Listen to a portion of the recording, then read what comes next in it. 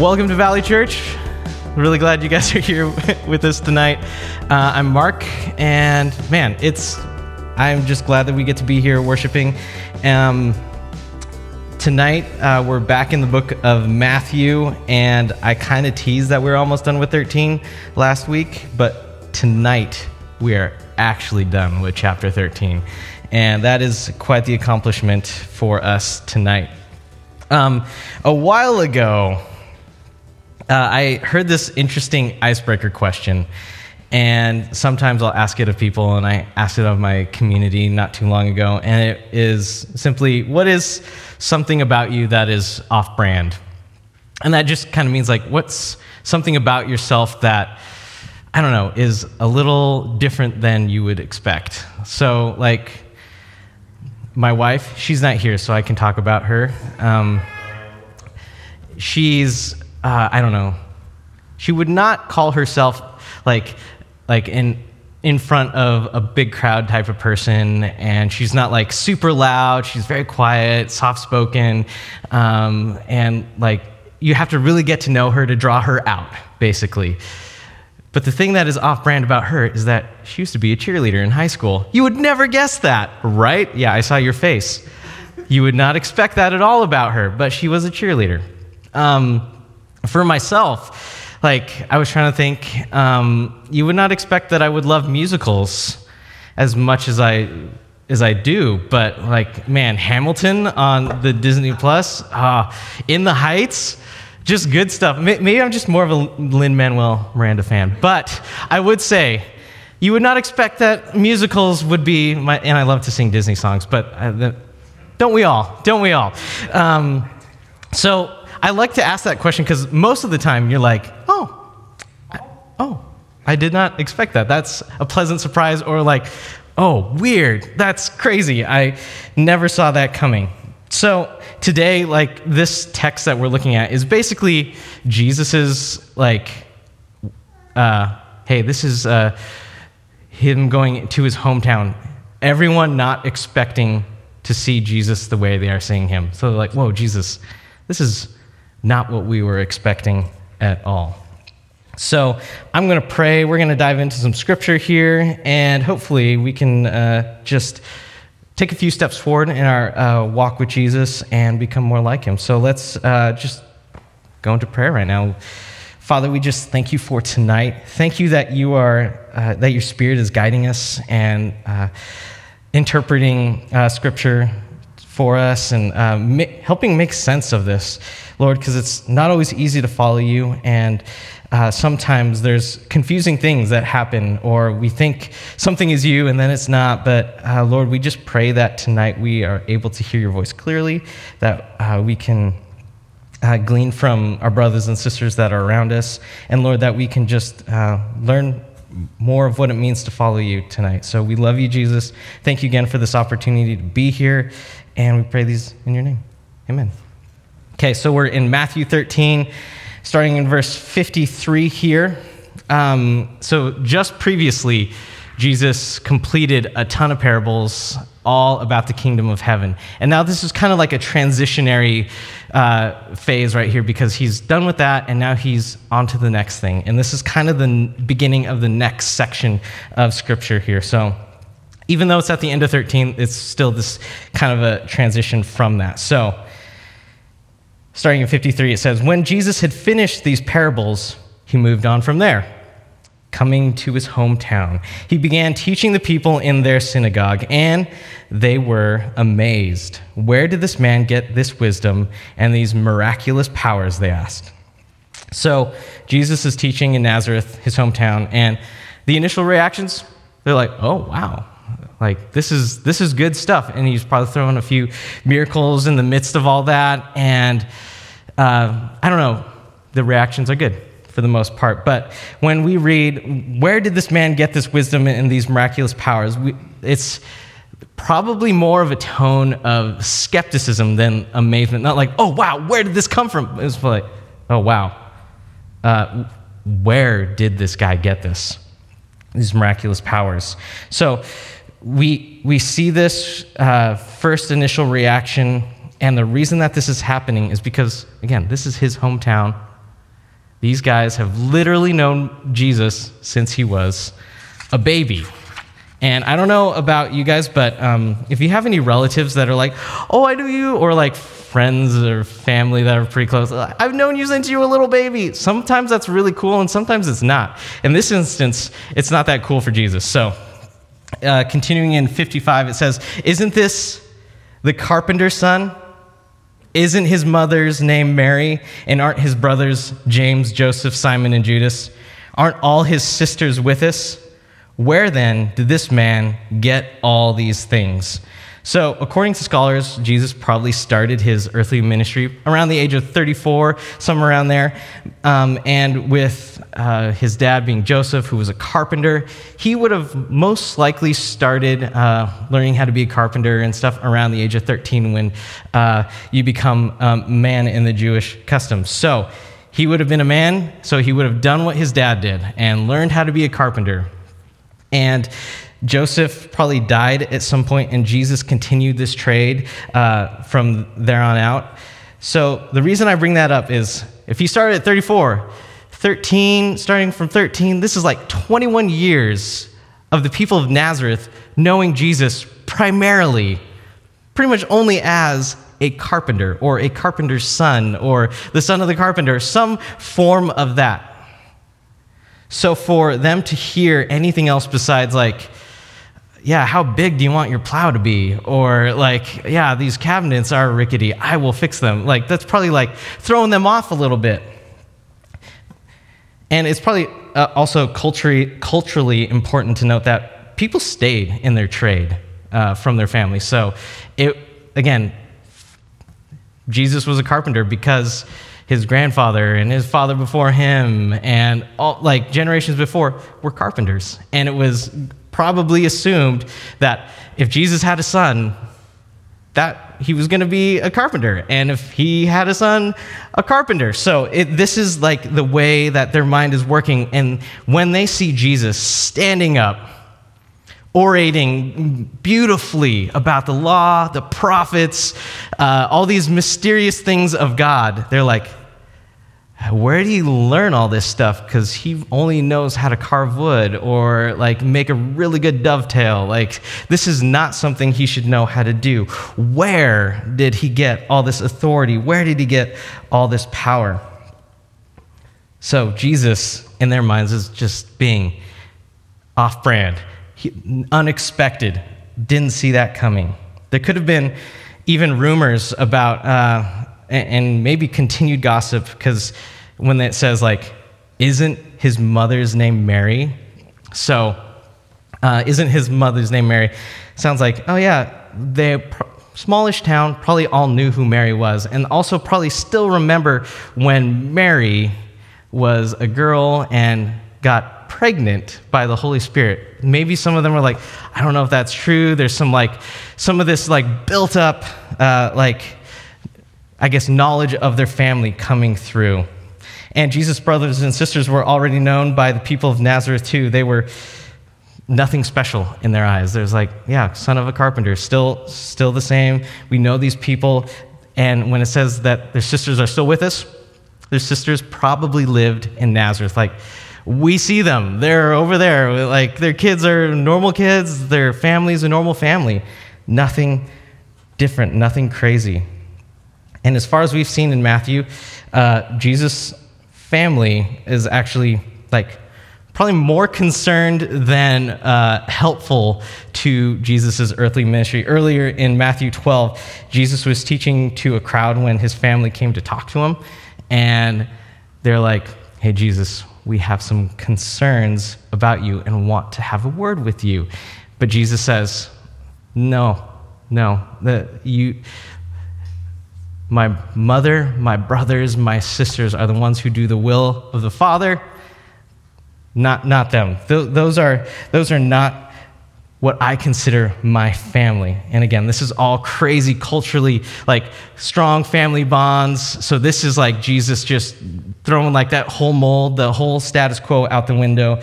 And if we look at other gospel like quotes here, we got John 7:5. It says, "For even his own brothers did not believe in him." So It's like, that's pretty clear right there. Mark 3, 20 through 21, when Jesus entered a house, again, a crowd gathered so that he and his disciples were not even able to eat. When his family heard about this, they went to take charge of him, for they said, he is out of his mind. Woo! So, this town that thinks they know everything about Jesus already because they've known him since he was a baby, his own family is concerned would be even maybe a light way of saying it. They think he's out of his mind. So things are going well for Jesus so far in Nazareth. And we can see how this is going so far. And when it says in 57, and they took offense at him, we can see why. And they took offense at him, and let's just continue. But Jesus said to them, a prophet is not without honor, except in his own town and in his own home.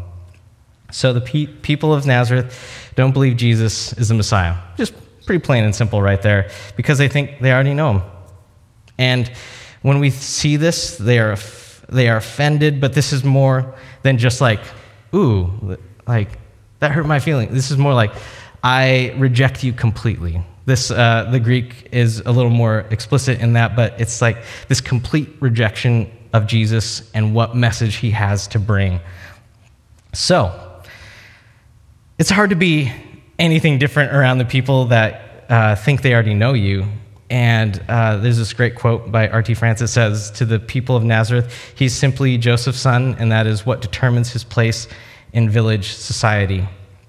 So, it's more of this reference to like, you're a carpenter's son, you'll always be a carpenter's son, there's no changing that, you are there, and that is who you are. Woo, good stuff. Matthew 13:58, we'll continue on, it says, and he did not do many miracles there because of their lack of faith. And just like that, we're through chapter 13, all right. So, not saying, this verse isn't saying that we can earn miracles, or if you just believe hard enough, like any miracle can happen. That's not what this verse is talking about. But the Lord throughout the Old Testament, just a little background on that. So the Lord throughout the Old Testament did a ton of miracles and blessed his people multiple times over.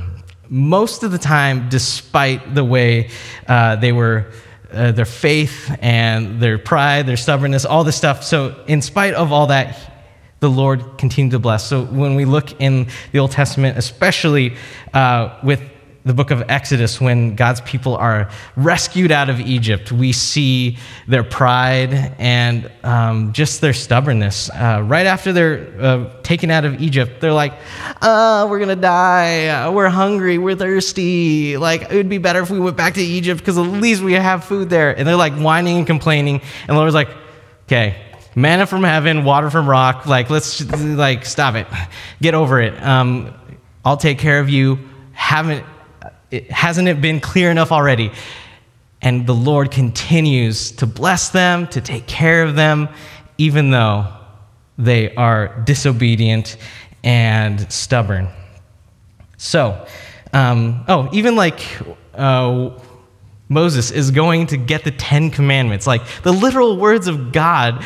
He's climbing the mountain, hearing the voice of God, his face shining, and he comes down and they're like, woohoo, we're going to worship other things. And it's like, what are you doing? So even in spite of all that, the Lord continues to bless, continues to have mercy on them. So it's not again, faith does not determine miracles from the Lord, but it can determine some judgment. So, and a lot of scholars say that this is more of a statement about like a judgment on the town of Nazareth for their current spiritual state. They lacked faith and rejected Jesus. So because of that, Jesus was not able to do many miracles. However, there's still like some mercy and some grace in there because he still did some miracles. He still healed people probably. He still did some amazing teaching. And maybe a few heard the message, the word, the good news about who he is. But not many. So as we finish chapter 13 here, that's a very short section of scripture. I was just reflecting on this and praying about this, and this relates probably maybe to all of us in some form or fashion. Family is probably the hardest people to reach. That it's not easy to tell family or close friends who think they know you about your faith. And so, as I was thinking about this for us, I think we should expect rejection as followers of Jesus. And this isn't mean that we shouldn't try. This is more of a, hey, let's prepare our minds and our hearts for the fact that when we go and reach out to our friends and our family who are super close to us, we should expect that we might get rejected. This gives us a glimpse into that. And one of the main reasons why is because we might look hypocritical to them. They're like, whoa, you're telling me that you live this way? Well, you were a turd for your whole life. I knew you before. How can you talk about this love, this grace, this mercy, this transformation? Where was that when we lived together and you were calling names and stuff like that? So we can look like hypocrites to our close family and friends because that's not the way we used to be. And again, on the outside, it's yeah, we're new creations in Jesus. Of course, we're going to be different. But to our friends and family, that's a hard hurdle to get over. And for us, that sting of rejection hurts a little bit more because they are so close to us. So we should expect rejection as followers of Jesus. And just it's throughout the Gospels and Paul's letters, for sure. If you want to go look through those, it's you will expect suffering. You will let's expect persecution as followers of Jesus. And it makes sense because when we're saying things all have sinned and fallen short of the glory of God, that's whoa, bro, you talking about me? Yeah, all have sinned. Yes, I'm talking about you. Or the way the truth and life is through Jesus and only through Jesus, that's very, very narrow. There's only one way to life, and that is through Jesus. So when people hear stuff they're oh man, they're condemning me and not approving of me. There will be rejection. So, not saying this, again, to deter us, but to allow our hearts, to, be prepared for this type of rejection. And, even for myself, when I read about this type of rejection that Jesus is facing, I have not even faced that type of rejection. When I was becoming a Jesus follower, after college and stuff like that, I was hey, I'm going to intern. And they're what about your business degree that you just got? And all this stuff. I'm no, it's unpaid. And they're what? So you're going to work this other job? And they're yeah. It was less rejection, but maybe more concern that, how are you going to pay the bills and stuff like that? And so when Jesus is talking about this type of rejection, I can relate, but I can't fully comprehend the type of rejection where he is completely rejected by his entire town and friends and family and things like that. Okay, so continuing on here, Jesus says in John's gospel that the world hates him and hates us because we are not of the world, but to take heart because he has overcome the world. And as I think about knowingly facing potential rejection as I share my life with friends and family, I know that Jesus has gone before me. And when we talk about our faith and we talk about what Jesus has done in our lives, Jesus went first. He's the first to go, I want to share this news with you, and I want to change not just an aspect of your life, but I want to transform everything about it. Jesus went before us, and he has overcome the world.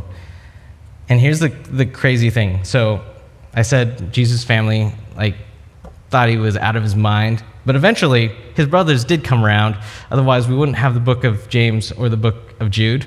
So there's good news there that eventually, sometimes people will come around to the good news of Jesus. And I just have a few, little encouragement tips, or I don't know, Mark's top 5 things to not die when you potentially could be rejected by your friends and family. Anyway, here we go. First one is, don't be a jerk. There's this quote by Michael J. Wilkins. He says, we must recognize that sometimes the inappropriate offensiveness of the messenger causes a rejection of the message. There are Christians out there who are jerks. They have poor social skills and poor manners. They treat people, both Christian and non-Christian, with disrespect. And when I say don't be a jerk, it's pretty self-explanatory there, but I think in a culture where we're very sensitive and prone to have big reactions, and that's what we see on social media, and that's what we see on news networks and things like that. Let's have a big reaction to this. I think we can be sometimes jerks with the way that we overreact to certain things when they are not with our morals or the way we want to live our lives. So don't be a jerk. Plain and simple. Try this next thing, which is enter into their suffering. So when I say enter into their suffering, this is when I look in the Gospels, I see Jesus not just saying hey, stop it. It's more like Jesus literally sitting in the mud with someone else. Jesus going to that person and being with them. The people that are outcast and thrown to the side, Jesus will lift them up. So for our friends and family that you're you kind of have, I don't know, I can think of a few in my family that I'd be okay, there's some hard things in their lives. How can I enter into their suffering? Instead of just saying oh, that's too bad on Facebook, having a good phone call. I think phone calls, for a little bit, we're oh, I don't want to talk on the phone for I love phone calls now. It's way better than FaceTime because you can do other things on the phone, and they don't know. Because FaceTime, it's they can tell when I'm not paying attention. They can tell. But on the phone, I could be literally playing basketball. And they could be yeah, this is great. So anyway, that's just besides the point. But having a phone call, a good conversation, and being with them and asking them questions about the hard things in life. I don't think it can be overstated even that Jesus was not afraid to be with people in the hardest of situations. And so I think hopefully we can do the same thing by being with people as they are suffering, when they're going through hard things. So let's enter into their suffering with them. Next one is rejection now does not mean rejection later. And that is just me saying, try again. Try again. There's people in my family that I've tried before. Muted response, nothing really, but doesn't mean I'm going to give up. Rejection now does not mean rejection later. So later on, I will continue to try again. And I hope you would too with some of your family. Because again, family, it's easy to get hurt and feel that sting a little more and just say, they're never going to change. And that can kind of flip. We can do the same to them, thinking they will never change. But through the Lord, man, I hear all things are possible, so let's try again. And the last one is be patient. Sometimes it takes people a while to figure out what that they need God.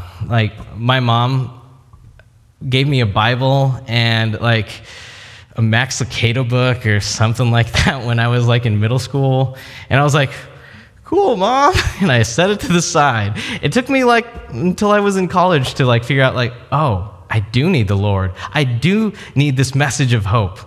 Okay. Sometimes it takes people an entire lifetime. But you got to keep praying. Can't give up. Be patient, be patient. And that's easier said than done, but let's be patient and be expectant that the Lord is doing things that we can't even see. And the last thing about this whole verse in general is I had all these cool witty things. I was like, oh, this will be super memorable and a great point for someone's journal if they're taking notes. And I had all that, and I was like, who cares? Humility. That's the last point is humility. So the people of Nazareth missed out on knowing Jesus as the Messiah. They missed it completely because they thought they knew who he was. And for myself, I never want to assume that I have it all figured out, that I know everything that there is, especially about Jesus being an infinite God and all. I would never want to assume that. So thinking about them, the people of Nazareth and the Pharisees, that was just a huge similarity, this pride, this arrogance, thinking that they knew it all and they had all the answers. And my last thing is the band comes up and we go to worship now is without humility, we're not going to grow. Without humility, we're not going to be able to have a receptive heart to the word of Jesus, to what he has for us. Without humility, we're not going to hear that soft call, these whispers of the Holy Spirit telling us, hey, you should stop that. Or you should go and try again with your brother. You should go try again with your dad. You should try again. We're not going to hear that stuff without humility. And without humility, we can miss Jesus completely. So as we go into this time, I'm just going to pray for us. But I encourage you again to just allow the Holy Spirit to, just speak to you about this. This is something that is not easy. As we think about close friends and family, maybe you're even thinking, I've already burned all those bridges, or they're never going to listen to me. But I want you to have hopefully some time later this week during a quiet time, whatever, to really give your heart and your mind over to the Lord about this. Who in my family or close friends do I need to talk to? So, Father, we just pray to you now. Pray to you in humility as best as we can do. But, Lord, through your Spirit, I know that we need you. We need you completely. We are nothing without you. A lot of times we think we've got it all figured out, or that we even know everything involved to, quote unquote, be a good Christian. But Lord, it all starts with our hearts and how they reflect you. So Lord, right now we just pray that our posture can be one of on our knees before you, asking you, Lord, can we not have this pride, not have arrogance, and not have a will that is against you, but Lord, a will that is for you, a will that says, Jesus, I don't know everything, and that I need you. So Jesus, help us to need you even more than we already know. Help us to worship you now, and help us to not be jerks so that we can go love our friends and family well. Jesus, we just give you this time and thank you so much for your word and for how you love us. In your name, amen.